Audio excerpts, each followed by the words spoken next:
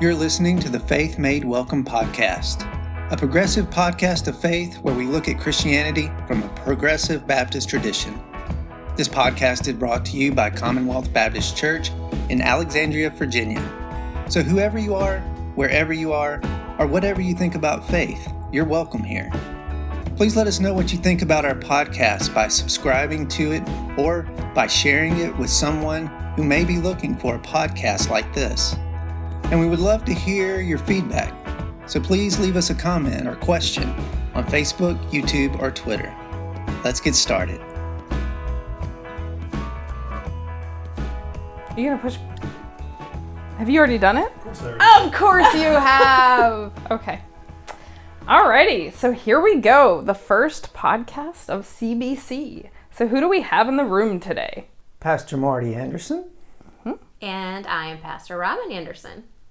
And I'm not a pastor. I'm just Sherry Spiegel. The amazing Sherry Spiegel. Very true. Okay, I'll take it. So we're recording a podcast, which I'm super excited about because podcasts are my favorite. So CBC, Commonwealth Baptist Church, we decided we were going to start this podcast. Why? Why do we need a podcast, y'all? Well, the quick answer would be that Sherry Spiegel said we needed one, and so here we are. The other answer would be that, since we are in this pandemic, our church can't be together, we thought that this might be a good way to have some sort of spiritual formation to go out with throughout our church and beyond. So that's one of the reasons. That sounds good. Robin, why'd you agree to do a podcast? Because it's for you. Yes! No, I think that I agree with Marty that it's been hard during the pandemic to find different ways for the church to be together and to have conversations or necessarily think deeply with one another about our spiritual formation, thinking spiritually about what's happening in the world and within us. And that this kind of gives us an opportunity to do that, to think outside of the box a little bit. I think it's also an opportunity for our church, which is a little bit different from a lot of other churches, to maybe make space for conversation and dialogue that people might not necessarily know that some Christians have. A different side of Christianity. I like it. Yeah. So you both use the term spiritual formation, and I'm actually a deacon at this church, and I use the term spiritual formation all the time. But I wonder if all of our listeners and all of us in this room think about spiritual formation in the same way. So what is spiritual formation to y'all? So I would say that, like, for people that grew up in church, they probably grew up with a model of like Sunday school, and Sunday school is, like memorizing scripture at certain ages, or sitting and looking at the Bible and talking about what does this mean, or maybe what does this mean and how does this apply to my life. Or Bible drills. Bible drills. But should we take a moment and explain what Bible drills are? Oh, yeah. It's like you line up and somebody calls out a book, a chapter, and a verse, and says go, and whoever finds it first is the better Christian, of course. Clearly. He grew up doing those. I did not. Neither did I. Y'all did you missed win, out. Marty? Never. Oh. And I was a preacher's kid. So that looked bad on my family, but, Shame upon your house. But since we're talking about hope, there is hope for me. I still know the Bible a little bit. To get back to spiritual formation. Yes, spiritual formation. I would say that spiritual formation is a more holistic and less formulaic approach to what we would think of as Sunday school. So spiritual formation is maybe examining scripture, but maybe looking at it from, what is this saying to me? What could God be saying to me through this? What may God want me to do through this? I think the spiritual formation is thinking of how we connect with God. It's a deeper, more organic, to me, approach to faith, study, prayer than the very modern view of our approach to Sunday school. Yeah, and I agree with all of that, and I would probably add to that the element of having community to grow in your faith. One thing that I have been missing is the Sunday morning Bible study group that meets actually in this room where we're recording. And you know, we've gone through some incredible books, and we have journeyed together, and we've had aha moments together, and we've gone through some bad books, and we have been tested, and we have been we have resisted, but we've done it together. And to hear people's thoughts about faith in a room together, just it makes you grow, and people don't like questions people's intentions about sharing. So you're spiritually just growing together, but also you're growing, you know, individually as your faith. So it's a community aspect for me too. Yeah, I think one of the things I really like about how we do spiritual formation at this church is it really is focused on not so much like previous experiences I've had where it's been like the individual needs to be a better human. It's less of that, it seems sometimes, and I really do think of it more as that community element of like, let's come together and wrestle about how we do this, how we get better at it, what does it look like together. And the together part is really important to me. And I think that's one of the reasons a podcast felt good for this. It's an opportunity for us to be in a room, but then maybe bring other people into the room later. And also engage people in our community and try to figure out, how do we keep doing this? And hear people's comments or questions after these podcasts will lead to more conversations and more community. And yeah. Yeah, so it's not a one and done, it's an ongoing thing, and it requires other people. I like it. So we came up with the idea of doing the podcast. We're doing it. Yes. And then we decided, Marty, you and I had some plotting and planning that we did, and we decided the first set of podcasts we would sort of debrief after some special sermons coming through our church. So do y'all want to talk about this sermon series and what's happening in that?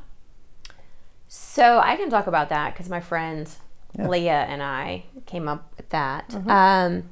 So my friend Leah, who's also a pastor, she's in North Carolina, and I had conversation about making another way, I guess, to make most of this time when church is virtual and, you know, things are different.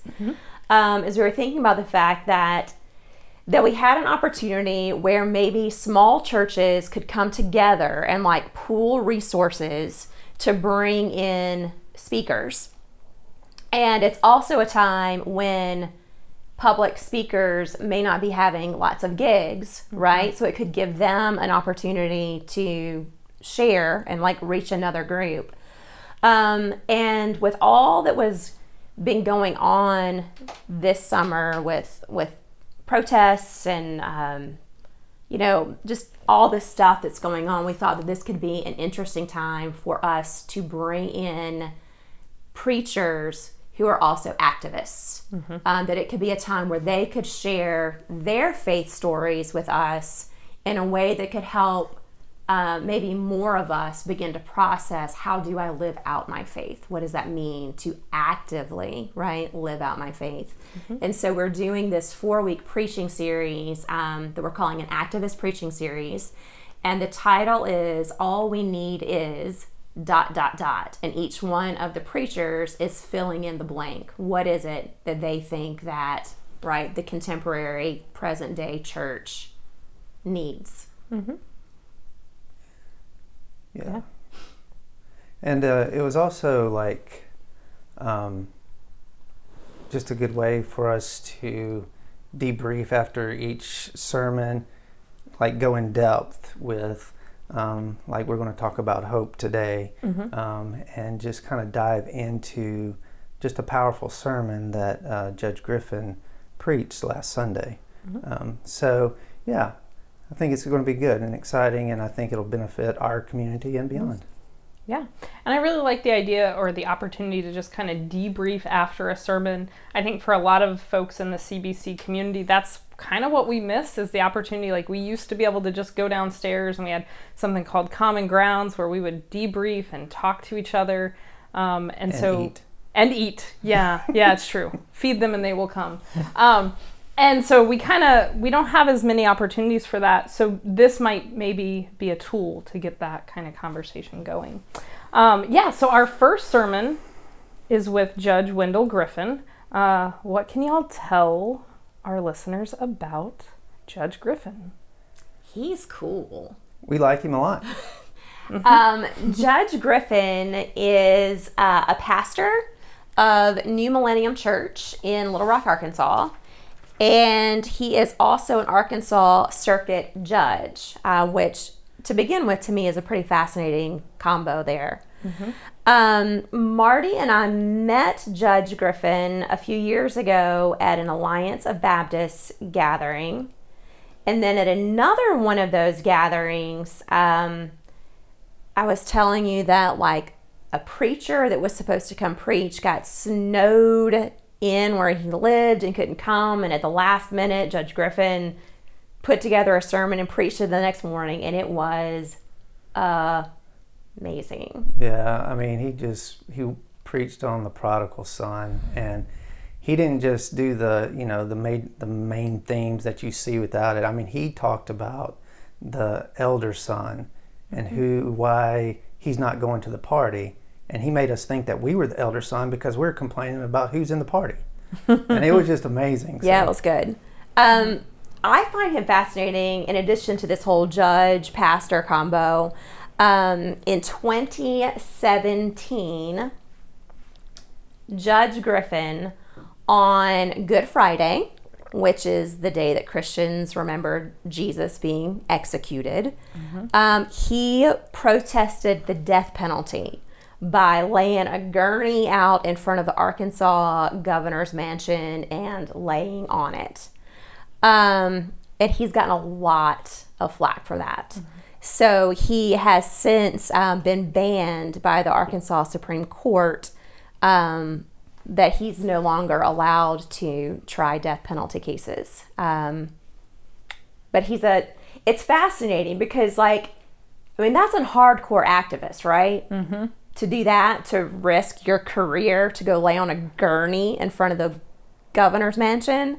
But he also seems very gentle and playful as a human being. He is. So he's just very intriguing. And I was telling you a little while ago that I love that he signs his emails, Hope Fiercely, Love Boldly. It's perfect, right? Yeah. That's cool.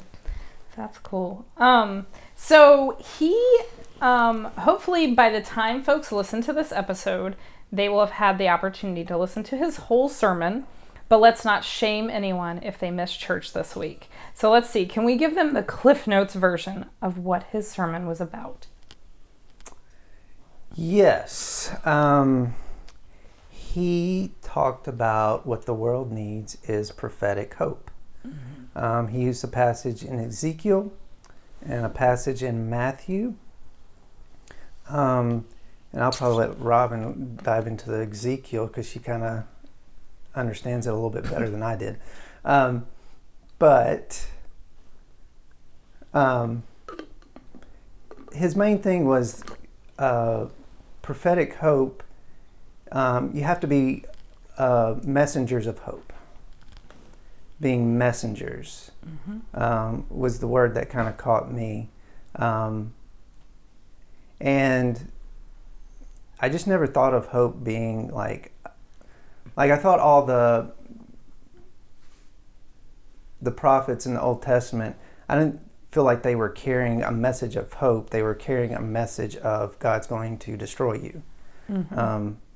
And that was kind of the message that they were kind of carrying, or a message of get your act together, or something like that. It wasn't a very hopeful message from the prophets. So it was intriguing that he said what the world needs is prophetic hope, and he used the Ezekiel passage. And then he says you need to see the hope around you. Are you seeing messengers around you? And those are some of the highlights that I took from it. Robin might have some more. Well, to dig into the Ezekiel a little bit, since you put me on the spot. You're better at Old Testament than I am. So y'all can't see the side eye that's happening in this room. It's amazing. So the passage you used is part of Ezekiel's call, where God calls Ezekiel to go back and preach to the Israelites. It's a warning. I mean, there's a lot of warning in that scripture that the people aren't going to listen. There's this description of, don't be afraid of their words. Don't be afraid though briars and thorns are all around you and that you live among scorpions. I mean, that's some pretty good times, harsh descriptions of the people that Ezekiel is going back to. I also thought it was pretty fascinating that Judge Griffin connected a hopeful prophet with Ezekiel, because a lot of people hypothesize that Ezekiel possibly was like manic depressive or suffered from some form of clinical depression, because it is a dark book. I remember we learned in seminary that at the big council, was it the Council of Yamnia? Is that the right one? The council where sounds right. It was decided like what books would go into the Old Testament. Yeah. That it was decided that Ezekiel made the cut, that book would go into the Old Testament, but if you weren't a priest, you weren't allowed to read it before you were 30. Interesting. Because it's just dark. Yeah. It's so dark and it's weird, right? Like he cooks his bread on poo, and it's just strange. So it was interesting to me to think of Ezekiel being a prophet who had prophetic hope. But what I think Judge Griffin, what I was seeing in there is, I was intrigued by the fact that he talked a lot about rebellion, and he talked about, of course, the people being rebellious, which is what the Old Testament prophets, right? That's why they were called, is the people were rebellious.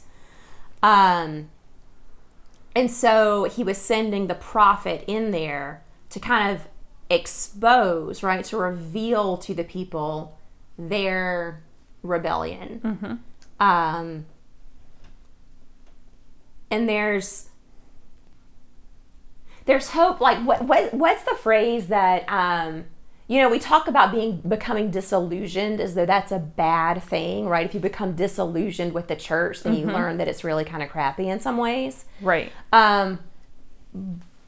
But when you're disillusioned, you can finally see something right. You can see the truth. Right. Yeah. And that's really what the prophets were, right? We tend to think of the prophets as being people that saw the future, but really the prophets were people that saw differently, right? That the prophets could see the world as God sees the world. And they could see the problems in the world the way that God sees them. Whereas it's like everybody else is like stuck in the matrix. It's a different perspective, but it wasn't like a future, like it wasn't like this is going to be good for you if you change your ways. It was like God is coming for you. Now change your ways. Like it's that different perspective, right? Yeah, and I think that's where the hope is, right? That if we're disillusioned, then we're no longer like with the blinders to the systems and the empire and all that kind of stuff, but we can see rightly. Right. And when we see rightly, we can then see the world the way that God wants it to be. And there's hope in that, right? That it, you know, your shirt says it doesn't have to be this way, Marty. That's right. That's what the prophets were telling.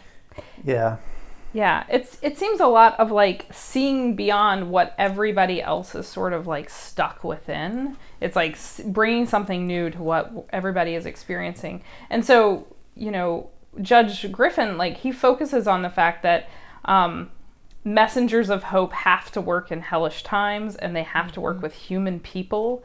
And so, and a lot of what he seems to be focusing on, because he tells us, like, we're Ezekiel, right?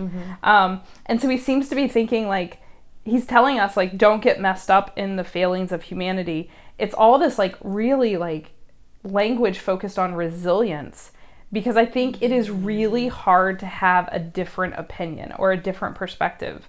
And so he's, like, pushing for folks to be messengers of hope, people who are saying something that goes against what everybody else or what the normative is.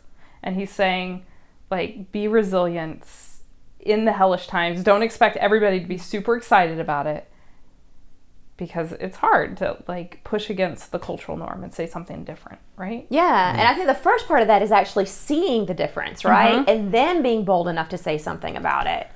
Because it seems like those of us that have certain privileges in life are not really taught to see differently, right? If the system works for us, or we at least have the illusion that the system works for us, right, then it takes some doing, right, to even be able to see the reality of how the systems aren't working. And then the next part is to actually be bold enough to say something against the things, particularly the things that we might benefit from. Yeah. And I think also it's like the naming it, like we call it out, and we call out the injustice as an act of hope, which I would never really think of it that way. I'd be calling out as, you are oppressing someone else, you are doing something bad. Well, that's not good news for the people who are oppressing, but it's hopeful for the people who are being oppressed, right? Right. But I don't think of it that way. I think of it as like, we got to right the wrong. But hope is in the middle of that, where I never thought about seeing it in that dark place, and recognizing it's one thing, but then calling it out, like what we were saying just a minute ago. Well, that's different.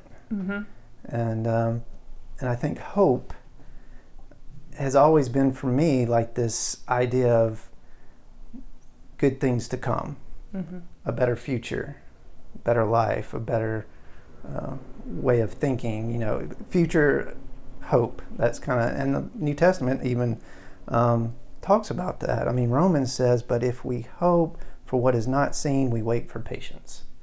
Like, hope is always this distant future thing.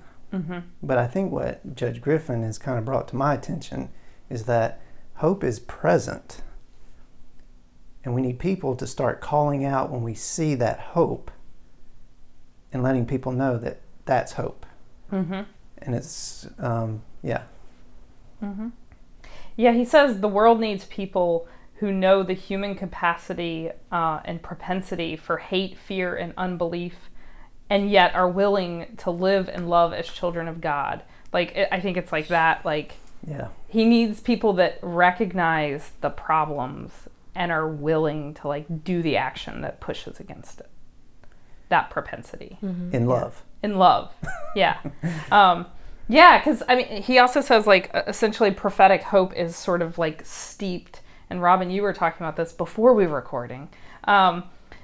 It's steeped in the idea of, like, shrewd and loving, like, practice, right? Yeah, so that was a word that Judge Griffin used, right? So the sermon title is about prophetic hope. But towards the end of the message, he says something about shrewd hope. And I think that connects with this idea of seeing the reality, right? Not being oblivious to the reality of the situation, but finding hope in that, right? Not necessarily, like you're saying, it's not this far off, distant thing. Yeah. But I mean, isn't there hope? Like, if we see the things that are broken, and we see the possibility of making some of those things right and fixing them, that's not necessarily like a way off in the future Right. hope. Like, that's now. That can be done. Right? now. Like, Yeah. I can do something now to make my kids' lives better. Or I can do something now to make the world more fair. Yeah, and I think that hope and truth are linked closer than I've realized. You know, like, the truth is that is an injustice, and there's hope in that we can make it better. And, you know, that's brought to my attention that, like, wow, how much of my faith is built into confessing what is true, what is right, what is just. But I've never looked at it as what is true, what is right, what is just, with hope being in those three things. And then living my life that way and pointing out that, yes, that is the truth of the situation and the justice, and here's what we can do about it. And in that, all of that is hope. And I've never really thought about hope that way with this message. So this is kind of a bit of a segue, but I'm looking at your shirt that says it doesn't have to be this way. And that shirt is produced by another activist named Andre Henry. And he has a podcast that is entitled Hope and Hard Pills. And so the hard pills are the truths about racism and white supremacy and injustice. But he puts those things together. So that's right in line with what we're talking about, that of seeing the truth, the hard pills. But the hope is right there with it. There's opportunity. That things don't have to be this way. And if things don't have to be this way, there's opportunity to make them better. Right. And I think where a lot of Christians get stuck is that we see it, but we don't draw attention to it. We don't speak to it. We don't say this is a truth of the situation, and it can be better. We just see that's happening, and we get lost, and that's where we kind of bog down in our hope. Right. And that's kind of where his call for messengers of hope, right? Exactly. Like, messengers aren't silent. They have to go and they have to speak, and they have to have an audience, all of that. Do y'all see any messengers of hope today? There's my softball question of the day. It's a lie. Cashiers at the grocery store. Okay. So essential workers. Essential workers.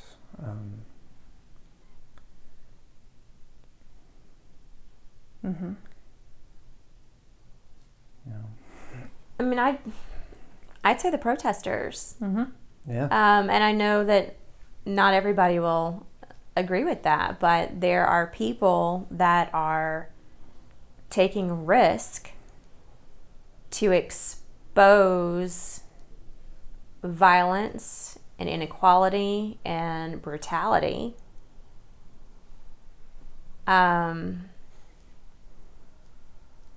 they're doing so in a way that we can no longer ignore it. So that's prophetic to me.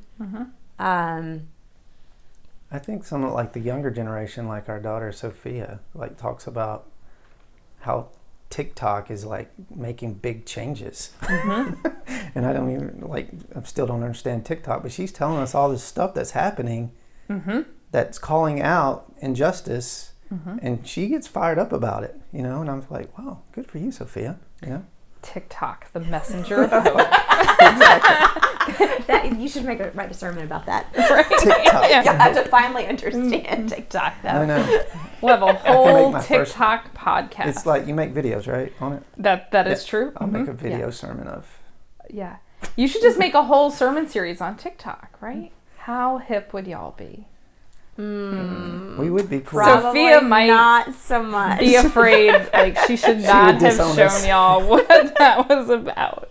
So yeah, I think those are good ideas for like messengers of hope. Go ahead. I also would say like all the like artists and musicians that are still creating in this crazy time, you know, and giving us what we need, seeing beauty in this ugliness, and still creating. Yeah, so I think those examples kind of point to that concept of like the need to be shrewd, the need to have this like love sort of driving it. And I think these are interesting, like very action-oriented ways of thinking about hope. But I find one thing that happens a lot of times when Christians talk about hope, it starts to get into it like we have to make sure that we're talking about hope versus optimism, which is something that Nadia Bowles-Weber sort of teases out the difference. And she's very clear in her understanding of hope as being like, she calls for defiant hope, right? And she says hope is not the same as optimism. So how do y'all see the difference between optimism and hope? And why does Christianity need hope more than optimism? What do you think? Well, to go off what Nadia Bowles-Weber said is like, and what I was kind of referencing before is like, hope has a truth to it that we kind of base our lives in. Optimism is just really just hope, like thinking everything's going to turn out okay without really basing anything. They're just, this is what I want to happen. But I think our hope is rooted in that truth of you know what she said. We believe in, you know, a God resurrected, and in that's a confession that we have to make every day. She also goes on about, like Judge Griffin did, and talks about like, but we have to remind each other about that confession, that this hope is a confession that has to be made. And it's based in truth, it's based in power and belief, knowing that we shall overcome. And I think that's a very powerful confession for us as people of faith. I think that optimism, I associate optimism with a shallowness. And I think that, you know, we've been talking about part of having hope or prophetic hope is seeing the reality of a current situation. I think that optimism can allow people to walk through life with the blinders on, never really seeing the reality. Just, it's going to be okay, it's going to be okay, it's going to be okay. And so, and really, like, modern Christianity perpetuates that, right? That optimism might be all you need, or as deep as it gets. And we have these real, you know, happy songs about how Jesus takes care of everything, but they don't necessarily acknowledge that things can be pretty hellacious. Judge Griffin says that too, right? Doesn't he say something about how we need the prophets in hellish times? So there's that. Right, things can be bad. Things can actually be hellish. Right. So optimism, I don't think, makes space for that. It requires you to ignore the possibility that the glass actually sometimes is half empty. Whereas I think that hope is something deeper, because hope does recognize the present hellishness, but hope can also find the something better, the something different, the something more loving, more whole. That there's a way that can be found in the hellishness, or maybe brought out of the hellishness. Yeah, I love the way Nadia Bolz-Weber kind of explains what you're saying. It's like she says, she referenced another theologian and says, you know, when like the hellishness is raging, it's raging because they know they've already lost because of our hope. Mm-hmm. Like, and when we think things are so bad, it's just the hellishness is just raging because they already know they lost. And she said that's why we have to confess this hope that there is justice, there is a God, there is a resurrection God. And that's what she calls a defiant. And that's what she calls defiant, right? Right? That there is, and to go back to Judge Griffin's language too, there is a rebelliousness in declaring there is hope. It doesn't have to be this way. There is something better. We can forge this and foment it together. Yeah.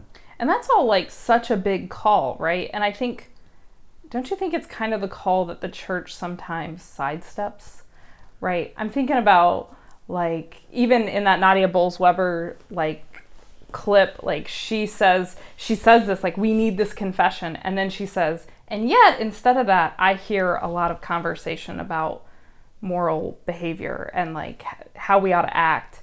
And it makes me think about Barbara Brown Taylor, who talks about the idea of like solar spirituality. Like there's this idea that like faith and hope are like the happy sunshine club. Like, oh, like she talks about how like sometimes solar churches will emphasize the benefits of faith in a way where if members aren't like positive and happy and like it's just your faith's not working hard enough if you aren't happy sunshine hopeful. But I think that what happens in those contexts might be more of like this empty kind of call for optimism when the evidence, like Judge Wendell says, the evidence isn't there. Like there's no evidence that we should be all that happy. If we bring that back to what you talked about, Marty, at the very beginning about spiritual formation having to do with like the togetherness and community, that sometimes it I was thinking of Sherry saying this about, when people aren't happy, oftentimes the church will say, well, your faith is weak, right? If your faith was stronger, you'd be hopeful. And the reality is that just sometimes life sucks. And the beauty of having community is that when I find myself completely and utterly without hope or unable to see the better way or the way out, that might be when you do have hope, right? Yeah. And that you can either share your hope with me or you can even have hope for me, right? You can say, you sit where you need to sit, and I'm going to hope for you until we can hope together.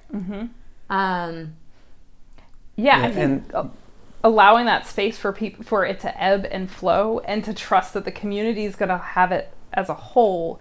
Not one person has to be all things all the time. And like Barbara Brown Taylor, like she thinks about it in terms of a lunar kind of concept where like sometimes you're going to be bright full moon and sometimes you're going to be new moon darkness. And but the community keeps it from anybody having to carry it alone. Right? Maybe when there's new moon, other people are stars. I love that. So good. Okay. I also think that, I think Judge Griffin made another point where he said, if you want to be a messenger of hope, maybe you see mercy. Well, then you be mercy. And then that's hope for somebody else. It's like that Coke commercial that went a long time ago where, you want to buy the world a Coke? No, not that far. That's way back. That was way back. I'm the youngest person in the room, and I'm taking it back. Somebody saw somebody do something good, so then they moved on and they did something nice for somebody else, and and everybody had a Coke in their hand, and Coke is hope, and all that good stuff, and it was kind of that snowball effect. To be a messenger of hope, maybe you need hope in grace.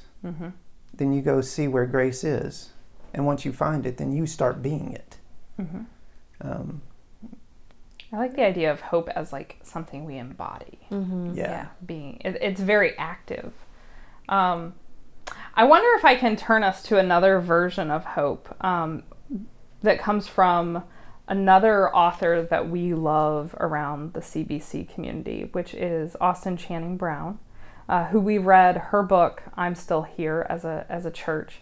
And one of the late chapters in that book, she really takes on hope in an interesting way that I think could be interesting for us to think about in context of Judge Wendell's idea of prophetic hope. Like, she says that hopelessness and her have become good friends. And she spends a lot of time like looking at the fact that in her life, she's watched hope die. She says 1,000 deaths. And so she kind of starts to explore, like, what do we have after hope has gone? And I think where she's coming at with this is just like living in America, as she puts it, in a black body. She says a lot of times that doesn't, she says specifically, talking about race in America is not usually a hopeful experience if you're black. And so she talks about, hope dying 1,000 deaths. And so she says that she has come to learn to rest in the shadow of hope, which is, she says, knowing that we may never see the realization of our dreams and yet still showing up. So how can we bring prophetic hope and the shadow of hope together? I think it's softball question 2. I think it's what you said at the end. Still show up. Yeah. I mean, even in the shadows, it goes back to that confession. It goes back to defiance. It's going back to being aware of where you see this hope. But I think a lot of Christians get stuck in those shadows, no doubt. And we can't see. We definitely don't want to confess anything. And it's like 10,000 nights without a day. You just get tired. But it's that last part. Keep showing up. I also think that there was Austin Channing Brown has an interview with Barbara Neal Salter, another woman of color, black woman who's an author, and they talked about hope in this video. And I remember part of that conversation was about Ta-Nehisi Coates and how every time he is interviewed, white people love to ask him, so what about hope? And so I wonder if there is something about when someone else is experiencing the shadow of hope,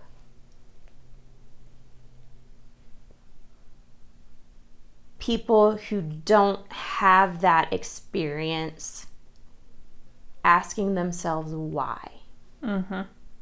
Instead of expecting that person to change and experience a hope that makes me comfortable, which is really optimism, to say, why is it that someone whose experience or life is different from mine might be spending a lot of time in the shadows of hope? And letting that be okay, and perhaps letting that be an invitation for us to move from the blinders of optimism to seeing more clearly, shrewdly, oh gosh, so maybe is that how we both end up finding hope, right? Is it maybe when there's community of someone experiencing the shadows of hope and somebody really experiencing optimism that they think is hope, that by seeing each other clearly, maybe that's where the changes come that maybe pull us both closer to actual hope. Like Yeah, we it can seems- both be messengers for each other in a way. Yeah. Maybe, It's or at interest- least illuminators. Mm-hmm. It's interesting that optimism can be seen easier in the shadows than hope can. That boggles my mind a little bit. Explain that. Well, if hope is like this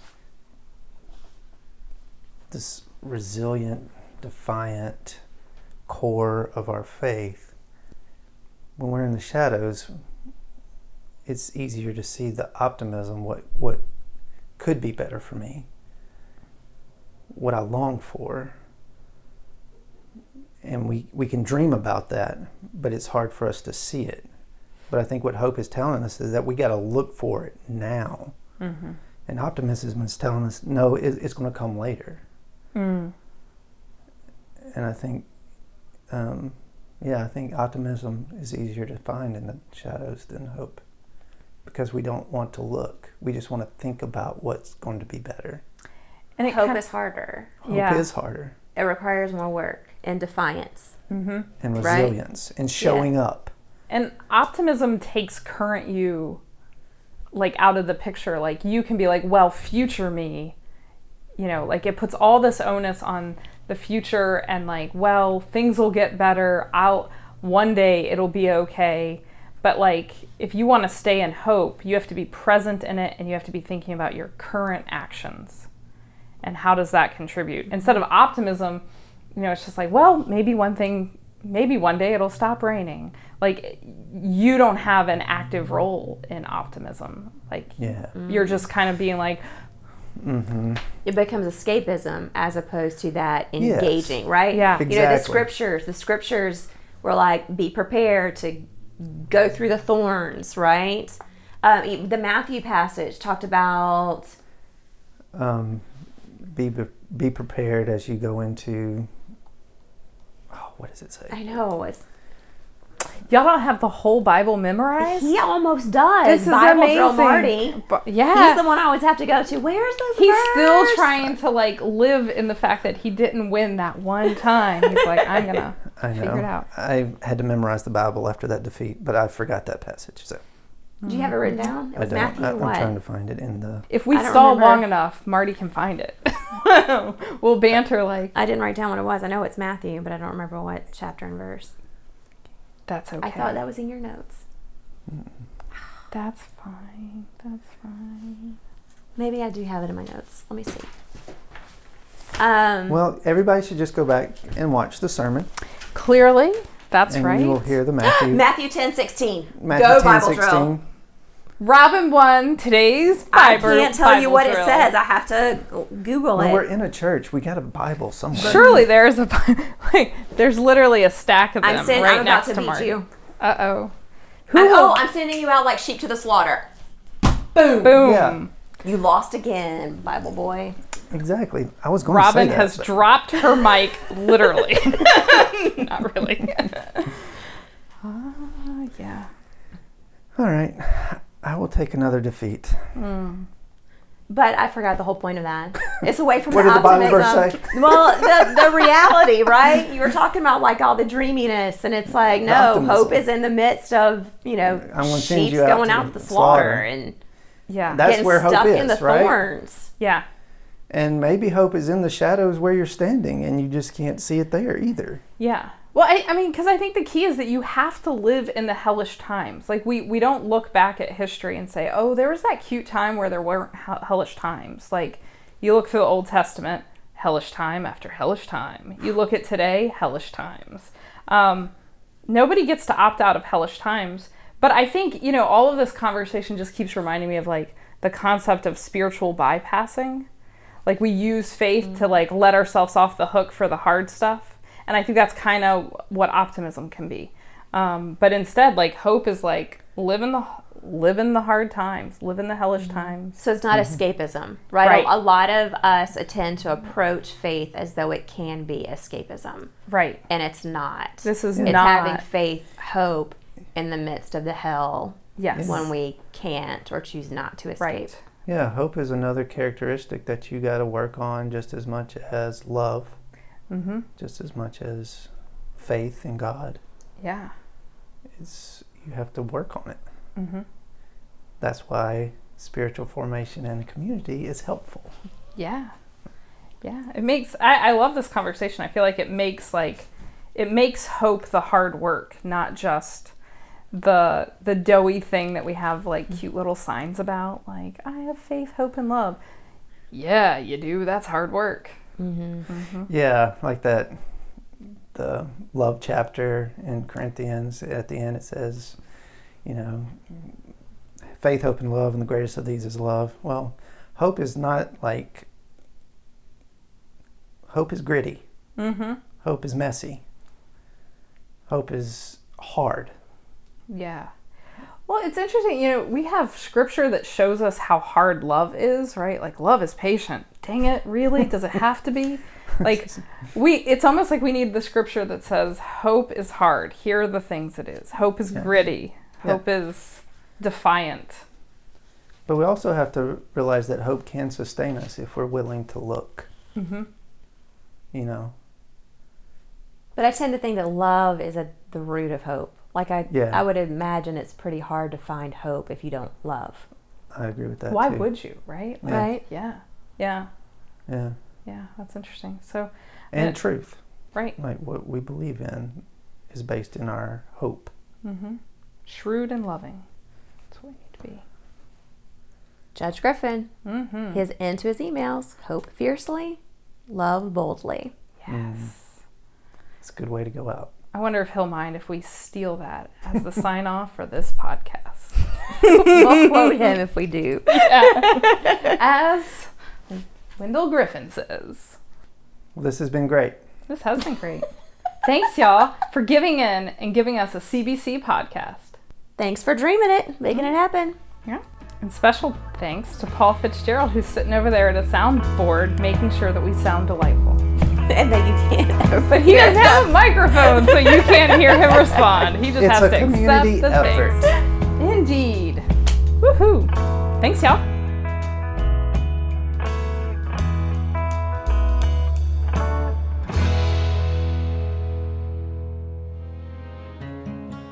This podcast is produced by Sherry Spiegel, Paul Fitzgerald, and This Most Unbelievable Life. For more information, please check us out at www.thismostunbelievablelife.com.